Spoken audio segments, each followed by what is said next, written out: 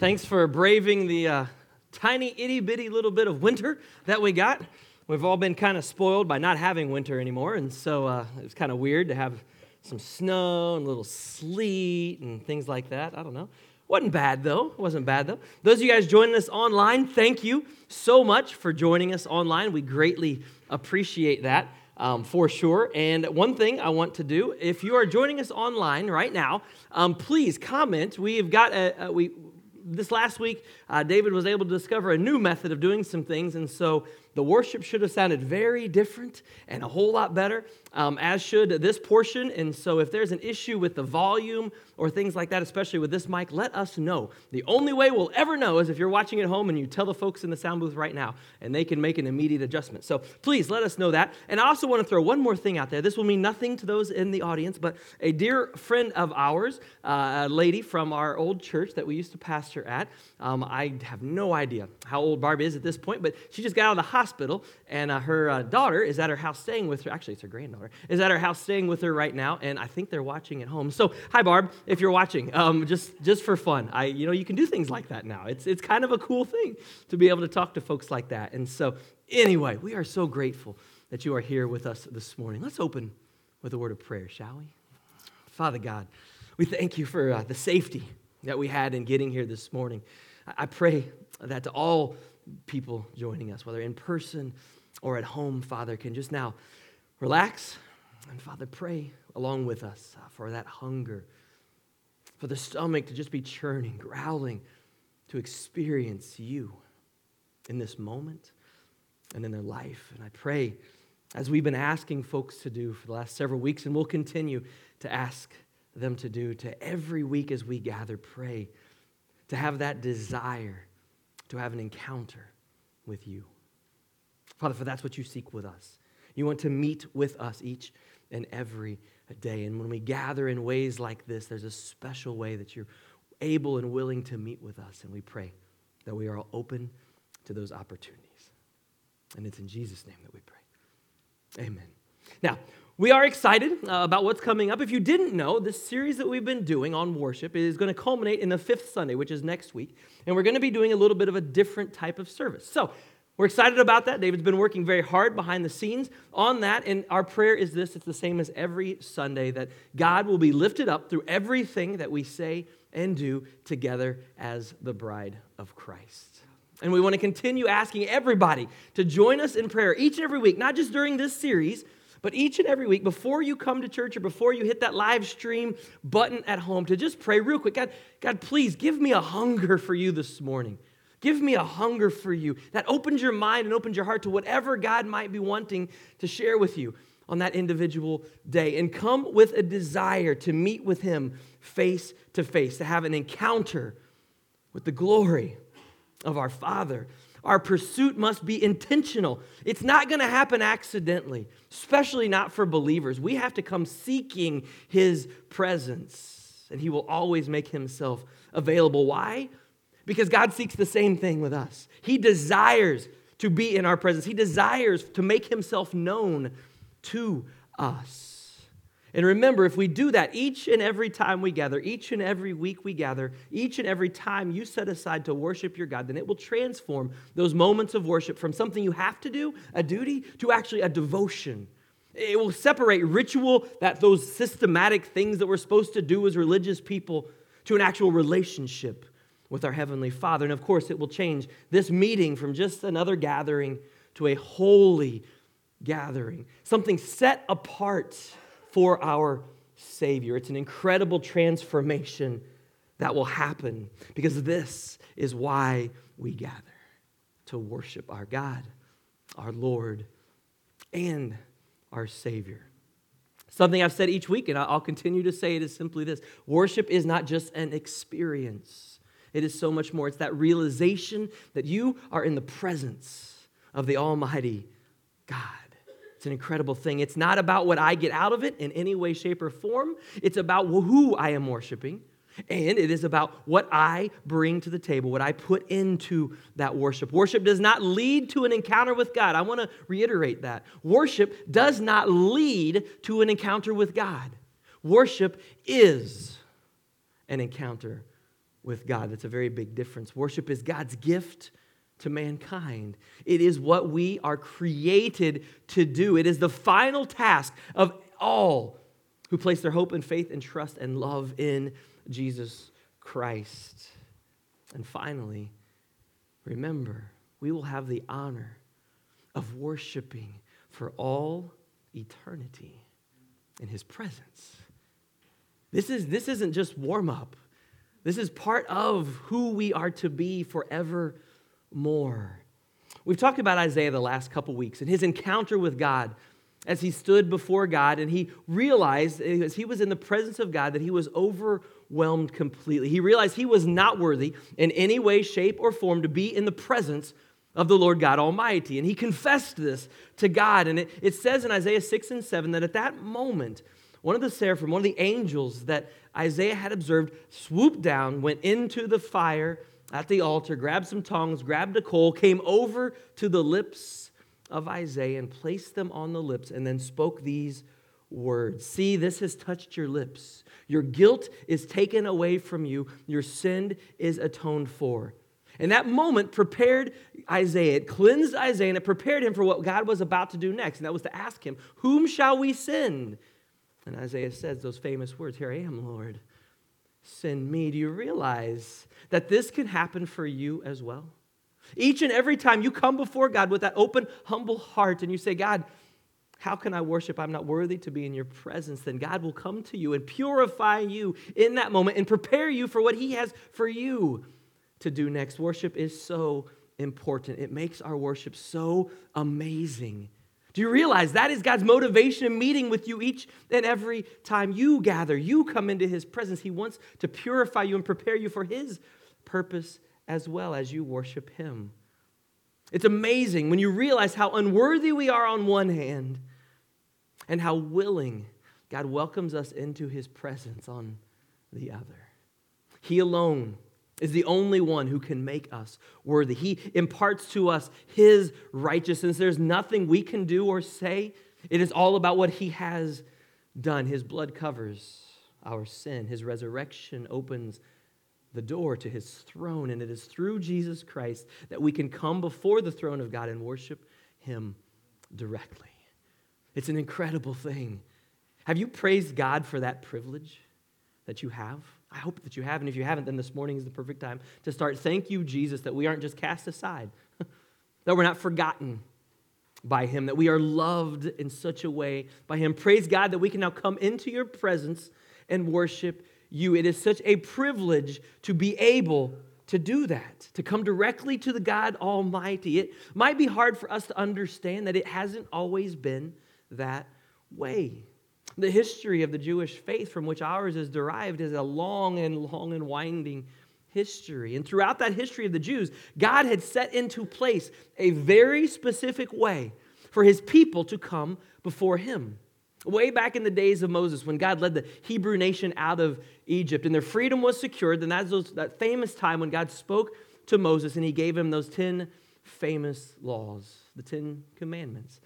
God established a covenant, a deep relationship with His people that He has just led out of Egypt. He promised them a few things. He promised them a unique presence among His people. It says in Exodus 40, then the cloud covered the tent of meeting. That symbolized the presence of God. And the glory of the Lord filled the tabernacle. God was present in that moment with His people. Specifically, He was present in that moment with His people. Where? At the place where they gathered to worship. That's not coincidental.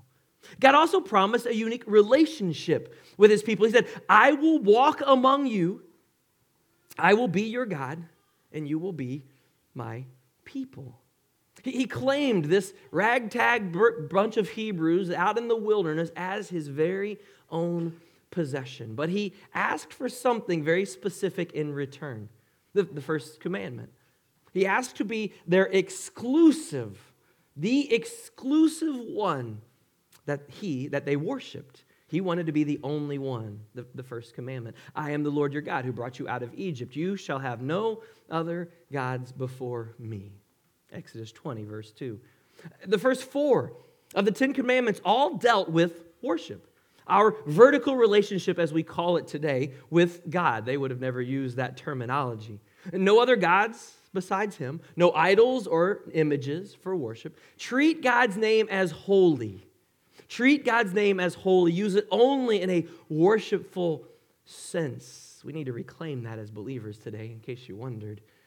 Set aside a special day of the week for rest and for worship. These 4 things haven't changed, if you didn't know that. None of the 10 commandments have been gotten away with. They are how we as Christians should live as well. Now, these first 4 commandments, Jesus, of course, famously summarized in Mark 12. He said, love the Lord your God with all your heart, with all your soul, with all your mind, and with all of your strength. It sums all of those 4 things into one, and then he takes 5 to 10, and he says, oh, by the way, love your neighbor as yourself. He took all 6 of those commandments and made it very simple. Don't do something to somebody else that you wouldn't do to yourself. Treat everybody well, and all of those things are followed. This is our horizontal relationship with one another. Jesus' way with words is incredible. So easy to remember how he states things. God next wanted their worship, besides exclusive, he wanted their worship to focus on his word, his law. Exodus 24, verses 3 and 4. When Moses went and told the people all of the words and laws of the Lord, they responded in one voice with these words, everything the Lord has said we will do. Oh, really? You will. I wonder what Moses was thinking when they said that. He was hopeful, probably. Maybe they will. That would be great. He hadn't had a whole lot of bad experiences yet with him. Moses wrote down everything that the Lord had said. You see, in corporate worship, God's people are to be instructed by the word of God. This is to confirm, to reaffirm their covenant, their relationship with God by their response to his word, in his word, and offering. It's our response to God's word that he delivers to us. It's an incredible thing. David Pearson defines worship in a book called Engaging with God this way. He said, essentially, worship is an engagement with God on his terms and in the way that he proposes or makes it possible. God alone allows this relationship to exist. Worship in Israel was to be defined and guided by God's spoken and written word. Let me give you a little heads up. Nothing's changed. It's true. The third thing that God desired was this, a lifestyle of worship. He wanted people's whole lives to revolve around worshiping him. Now listen to verse 3. Then Moses went up to God, and he called to him from the mountain and said, this is what you are to say to the descendants of Jacob, and what you are to tell the people of Israel. You yourselves have seen what I did in Egypt, and how I carried you on eagle's wings and brought you to myself. Now, if you obey me fully and keep my covenant, then out of all the nations you will be my treasured possessions. Although the whole earth is mine, you will be for me a kingdom of priests and a holy nation. These are the words you are to speak to the Israelites. Now, that terminology, that way of expressing it tells us that God is suggesting the engagement with him at Sinai was actually to initiate or to inaugurate a total life pattern of worship and service for the whole nation of Israel. It was a different kind of relationship than what we have, but the expectations are identical. They were chosen to demonstrate what it meant to look like if you lived fully under the direct rule of God. Israel's national life was to be an expression of worship and obedience. Did it look like that at times? The fourth thing that God desired from them was ritual worship, consistent gatherings together in the tabernacle, or what later would become the temple. There was no accident that God put the tabernacle and the temple in the very center of the camp and of the town. It symbolized the presence of God in all of Israel. It symbolized the divinely appointed means by which a sinful man, me, could now approach God, who was otherwise completely unapproachable because of his holiness. His holiness requires sin to be far from him. The tabernacle was to stand in the very center of the camp and provide a means by which all of life was to revolve around and be related to God. Literally, in a concrete form, it expressed the truth that human beings could not come into the presence of God on their own terms. A man by the name of Peterson wrote that in an article called Engaging with God. Think of it, the tabernacle, what did it represent? the temple later on, the grandeur, the magnificence, the spectacular nature of God's majesty. If you've read the descriptions of the tabernacle and the details of the temple and everything that went in it, it was a magnificent place to represent our God. The limited access to the inner courts reflected God's holiness. Only certain people could come at certain times. The sacrificial system itself spoke of God's sovereignty, that man could only approach God on his terms. This was it. This was the only way you could come before God. The provisions of the sacrifices for sin, well, that showed God's grace, that he was willing to forgive at all. It's an incredible thing when you really think about it. God's commitment to dwell in the midst of his people in spite of their sin demonstrated his loyal love. It's a Jewish word called hesed. His loyal, unconditional love for them. Stephen Westerholm wrote that in an article about the tabernacle and defining the different parts of the tabernacle and what it all meant. But have you ever wondered, like me growing up, because I remember learning some of these things growing up, and maybe for some of you, this is the first time you've ever heard of some of these things having to do with worship in the Old Testament. Why? Why did God make it so hard?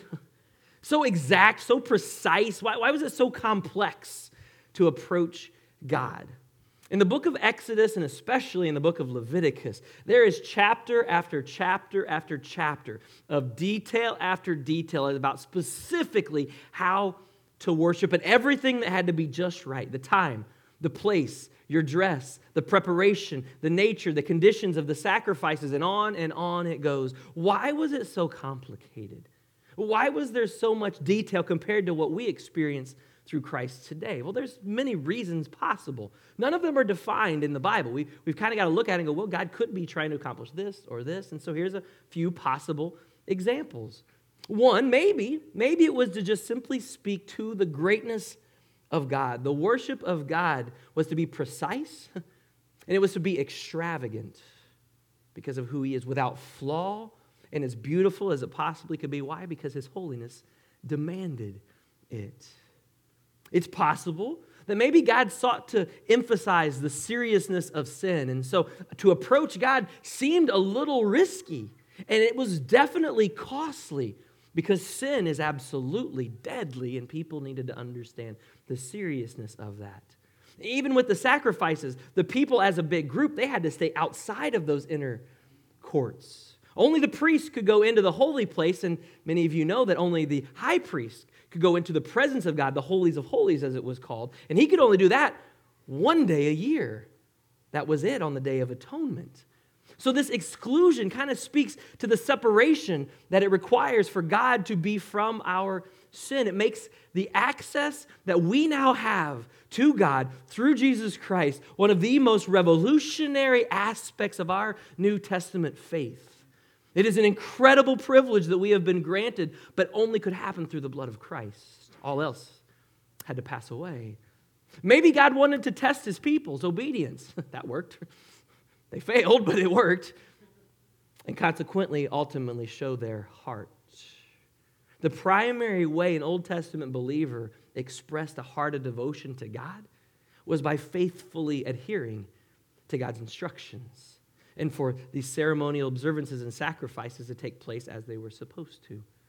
But Jesus and even the prophets in the Old Testament kind of put some parameters around that, because he said that, hey, merely adhering to these external things means absolutely nothing to God at all. As a matter of fact, God said he hates them if that's how you bring them. If you merely bring the sacrifice without a heart for God, without a love and devotion and adherence to him, it's meaningless. It's completely meaningless. Perhaps, maybe, God wanted to build the expectation in his people of something greater, a more permanent solution. Do you think they ever got tired of having to go to the temple and sacrifice? Do you think the priests ever got tired of performing those rituals time after time, day after day, year after year? Well, if they had a heart for God, the answer would be no. But since they didn't, and we know many of them didn't, it was a burden for sure. Perhaps God wanted to build that expectation for the day that would come when something else would replace this system.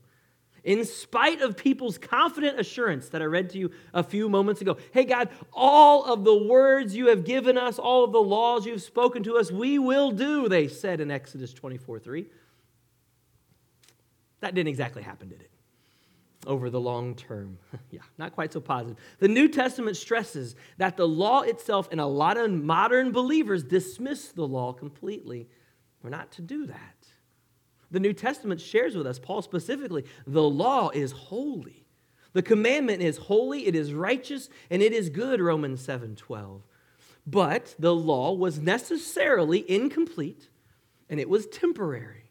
For since the law was but a shadow of the good things to come instead of the true form of these realities, it can never, by those endless sacrifices year after year, make perfect those who draw near to God. And so God, a long time ago in Jeremiah chapter 31, gives us these encouraging words. The days are coming, declares the Lord, when I will make a new covenant with the people of Israel and with the people of Judah. It will not be like the old one I made with their ancestors when I took them by the hand and led them out of Egypt, because they broke my covenant. Though I was a husband to them, declares the Lord, this is what covenant I will make with the people of Israel after that time, declares the Lord. I will put my law in their minds, and I will write it on their hearts, and I will be their God, and they will be my people. This is how Paul then can call the law our guardian. The law was our guardian until Christ came. Galatians 3:24. A fifth thing that God desires from our worship that we can glean from the Old Testament is this: testimony worship. God wants our worship of Him to be a testimony to everyone watching, whether that's literally watching or just observing our lives. You see, God's plan was very simple. God would make His name great. God would make His name known, and then God would make His name great among Israel, and then He would make His name known to the rest of the world through His people. God intended for the nation's worship life to be a testimony to all of the surrounding kings and kingdoms. Hey, here's the thing. This is my greatness. And God would bear witness to His glory and His nature. And through Israelites' obedience or disobedience, God's name would ultimately be made known. You see, in their obedience, if we fully obey God, the Lord, our God, and you carefully follow all of His commands that He gave us, we can replace these ancient Hebrew words with us. It's modern. Then the Lord your God will set you high above all the nations of the earth. And the blessings will come on you and accompany you if you obey the Lord your God. You will be blessed in the city. You will be blessed in the country. The Lord will grant you that the enemies who rise up against you will be defeated before you. The Lord your God will bless you in the land He is giving you.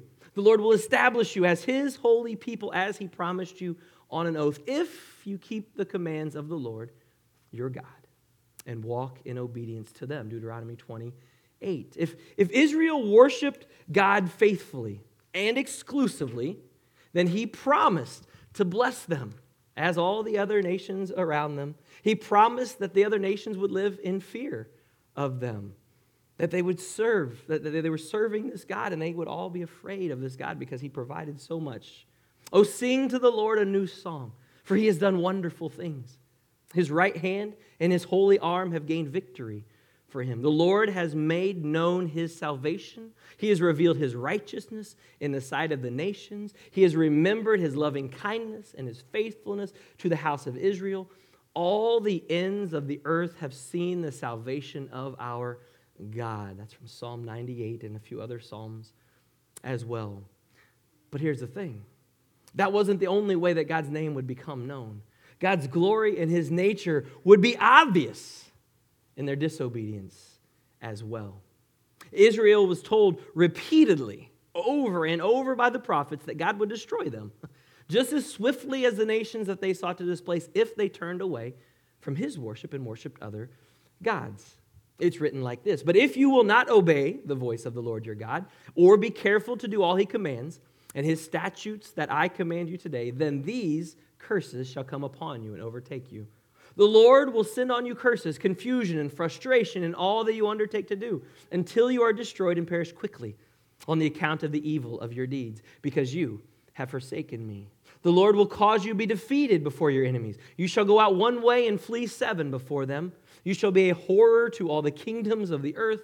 The Lord will bring you and your king. Now that's an interesting sentence because this is written in Exodus. This is written before Israel had a king, hundreds and hundreds of years before Israel ever even thought of having a king, because God was to be their only king. The Lord will bring you and your king, whom you set over you, to a nation that neither you nor your fathers have known. It's called Babylon. Then there you shall serve other gods of wood and of stone, and you shall become a horror, a proverb, a byword among the people where the Lord will lead you away. All these curses shall come upon you and pursue you and overtake you until you are destroyed, because you did not obey the voice of the Lord your God and keep his commandments and his statutes that he commanded you to keep. When the nation turned to false worship, God would bring about hardship, defeat, judgment, and ultimately exile. But even all of this would be a testimony to the nations all around them that the God of Israel was so holy that he would even judge his very own people when they turned away from him. Therefore, say to the Israelites, this is what the Lord God says. It is not for your sake, O people of Israel, that I am about to act, but for the sake of my holy name, which you have profaned among the nations to which you came. And I will vindicate the holiness of my great name, which has been profaned among the nations, and which you have profaned among them. And the nations will still know that I am the Lord, declares the Lord God. When through you I vindicate my holiness before their eyes, I will not act for your sake, that I will act, declares the Lord. Let it be known for you. Be ashamed and confounded for your ways, O house of Israel. It's the prophet Ezekiel. Now, Christians, I would warn us the same words of warning. We must never forsake the worship of our one true God with the materialistic things and other things in this world. And if we do, the same things are inevitable for us. The difference is we are not a nation of worship like Israel were. God did not establish a covenant with our nation. He establishes a covenant with each and every one of us. And it's up to us to carry that forward as potentially a nation.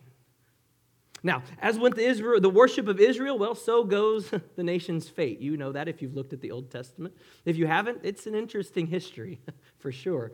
Either way, the nation would ultimately give testimony to glory and the holiness of our Lord and God. So where on earth does that leave us today? If this was what was set up for them then where does that leave you and I to worship today? We've talked a lot about worship over the last few weeks. Here's where it all began to change. Of course, Jesus is the one that changed everything, but there was a specific moment in his ministry where he reveals a little secret to the most unlikely of all people on planet Earth. It's a story from John chapter 4. It's an encounter where Jesus and the disciples are traveling through Samaria. Jews didn't do that. They always walked around. They're traveling through Samaria, and Jesus stops at a well. The disciples continue on into town to go get some food for the gang. And while Jesus is at that well resting, a woman comes in the middle of the day to get water. Now, she has her own story. We won't go into all of that this morning because we want to get to the moment where Jesus begins to change worship for all eternity.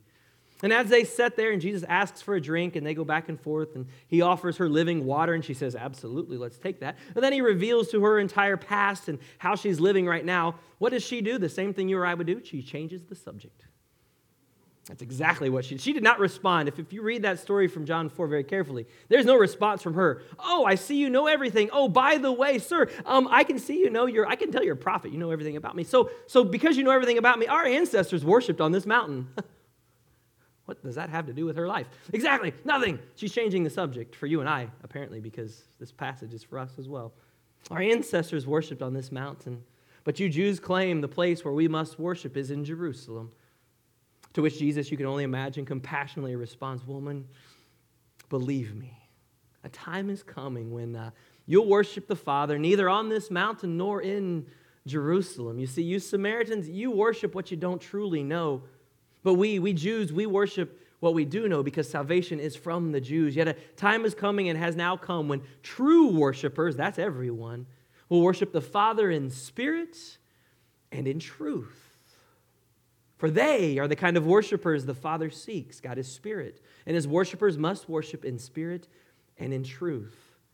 And oh, to have been there for this next moment. Because really, this is one of the very first times in the ministry of Jesus where he lays it all out there. Because she responds, oh, I know, I've heard about that. There's someone called the Messiah that's going to come. And when he comes, man, he's going to explain everything to us. Can you imagine the smirk on Jesus' face when she said that? Like, you know what? I got a funny story about that. Yeah, you're right. And here's the thing. The guy speaking to you, me, I'm the Messiah. Can you imagine that moment? Probably for him too, because that really kind of the first time he let the cat out of the bag, per se. Anybody paying attention might have been able to figure it out. But this is one of the first times that he says, oh, by the way, yeah, I am the Messiah, period, end of sentence, end of story. Now, we know what she does because that sentence changes her life forever. She runs back to town, tells everybody about Jesus, and they all come back out to meet him. He goes into town, stays in Samaria for a couple days, teaching them and converting almost the entire village. See, we are called to worship God now in spirit and in truth, not in the tabernacle, not in the temple, not in those ritualistic ways that they did then.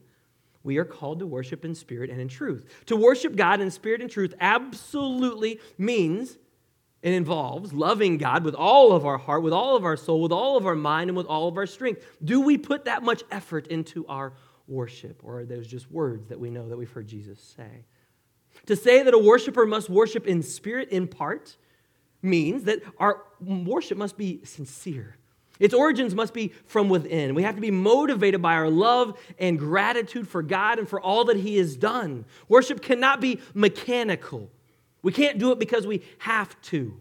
Now, that doesn't necessarily rule out certain rituals or even traditions at all. But it does demand this. It demands that any physical action, thing that we do, no matter how often we have done it for our entire lives, if those things are not filled with a heartfelt commitment to God through love and faith, then they are meaningless. And I must confess that here in just a few minutes, we're going to be doing something very ritualistic as fellow brothers and sisters in Christ. We are going to partake of the Lord's Supper.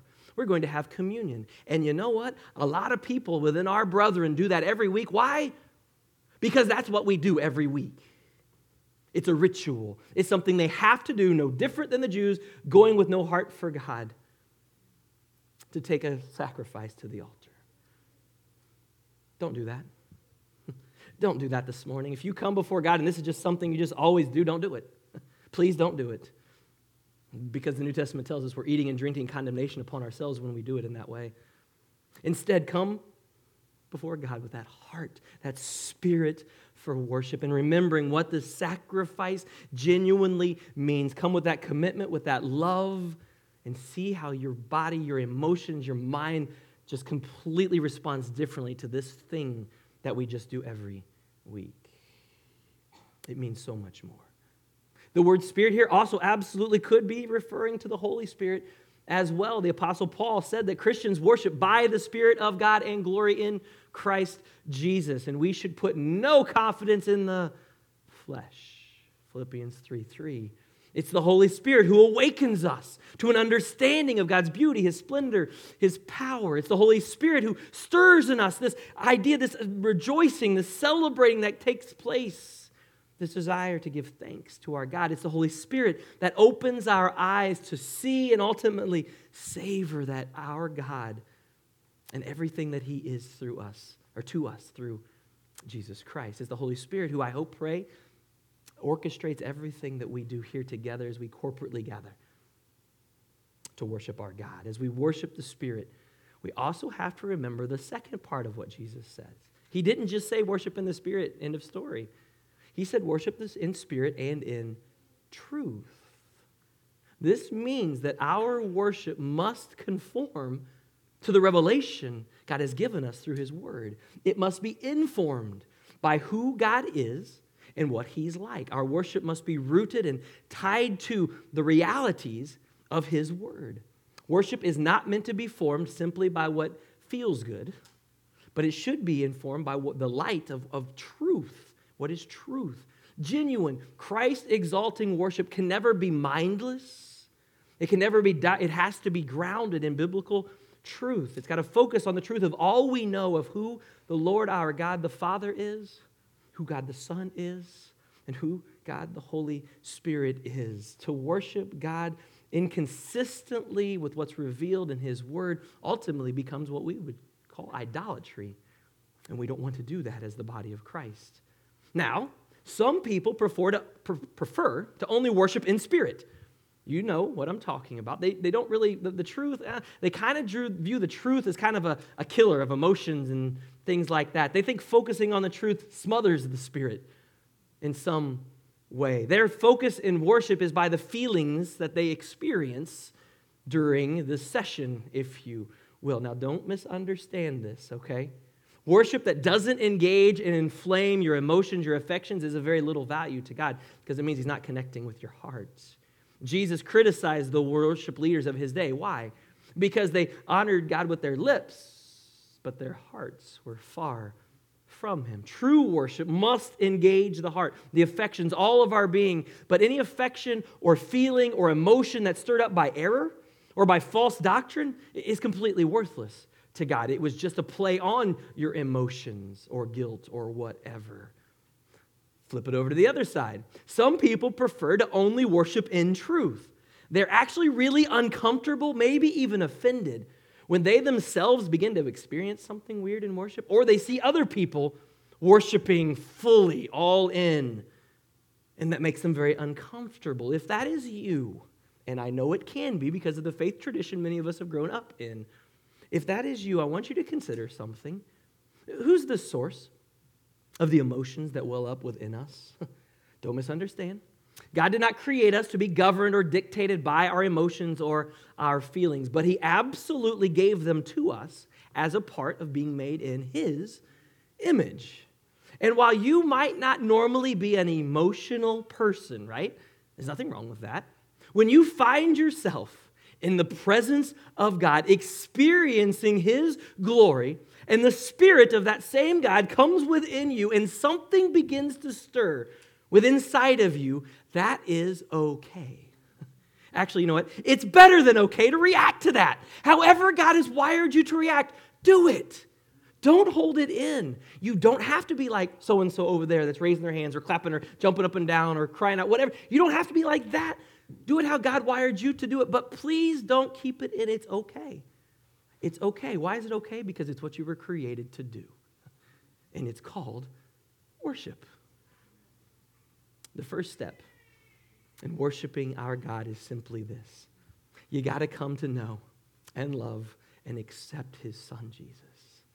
Paul wrote, as we started this series with in 12:1 of Romans, in view of God's mercy, to offer your bodies as a living sacrifice, holy and pleasing to God. This is your true and proper worship. And so whether you're watching at home or you're here in this place, have you done that? Have you offered your entire life up to God? Have you submitted to the nice warm now waters of baptism behind me? Have you allowed God into your life to forgive your sins? Have you taken on this new creation, this new form that He promises you to have if you are in Him? Have you laid your entire life on the sacrificial altar and died to self and now live for Him who lives within you? If you haven't done that, then this moment on this day would be the perfect day to begin your true and proper worship of your Savior. We would invite you to do that, whether today or any day forward, but it's never too soon, but it can be too late. I want people to think about that. For those of us maybe that have been believers for a long time, Romans 12:1 is a good kick in the backside. It's a good reminder to ourselves. Have we? Do we daily ask? Do we daily lay our lives down as a living sacrifice on the altar before God? And if we don't, then maybe today we need to confess that to God, go before Him, and begin anew. Because the reality of our worship, it's no different than the worship of the Israelites. I alluded to this earlier. There's an external benefit. There was an external benefit to the Israelites following God's commands. And that was simply that His glory would be made known. Now, God told them, hey, my glory is going to be known whether you obey me or you don't. I'm going to make it happen. But do you know which way is easier? Sure is easier if you're on this side with me. then you're against me. And he would say the same to us. If we're a believer in Christ, if we live a life of worship, guess what that's going to do to those around us? It's going to begin to draw them in to the presence of God. Something they will never experience all by themselves out on their own. But through you and your faithful worship of your King, they will see, they will observe, and they will be drawn into his presence through you. And his Spirit within you, what a blessing, what a gift that is. So for those of you that have somebody on your prayer list that you've been praying for a long time, that you just want to get them to know your Jesus, for that family member that is not a person of faith, maybe there's something missing in your life that isn't drawing them in yet. And God is waiting to meet with you today to reveal that to you and say, hey, hey, Israel, if you worship me in this way, my name will be made known. What is that for you, Father God, as we continue to worship you this morning? I know for me, I've grown up in the church, and so coming and doing this each week is a ritual. It's just what we do. And in our lives, I know if we don't do it, it seems like something's out of place. But Father, it is so much more than that. I was never told as a kid that when we come to gather and worship, that whole when two or more are gathered is a real thing, and that your revealed presence is available to us in that atmosphere. And so my ideas, my thoughts on gathering have changed. Even through this series, as I realize that I need to come hungry. I need to come with a desire each and every time we gather to meet with you. And I pray that my brothers and sisters in Christ online and here in this place will do the same each and every week and transform this house of God, these people of God, into people that are on fire for you. A flame so bright that the world begins to draw its attention in your direction. That's what we cry out to you this morning. And if there's anyone here that has not had that first worship experience, they've not committed their life fully to Christ, then I pray this morning that takes place. It's in your Son Jesus' name we pray.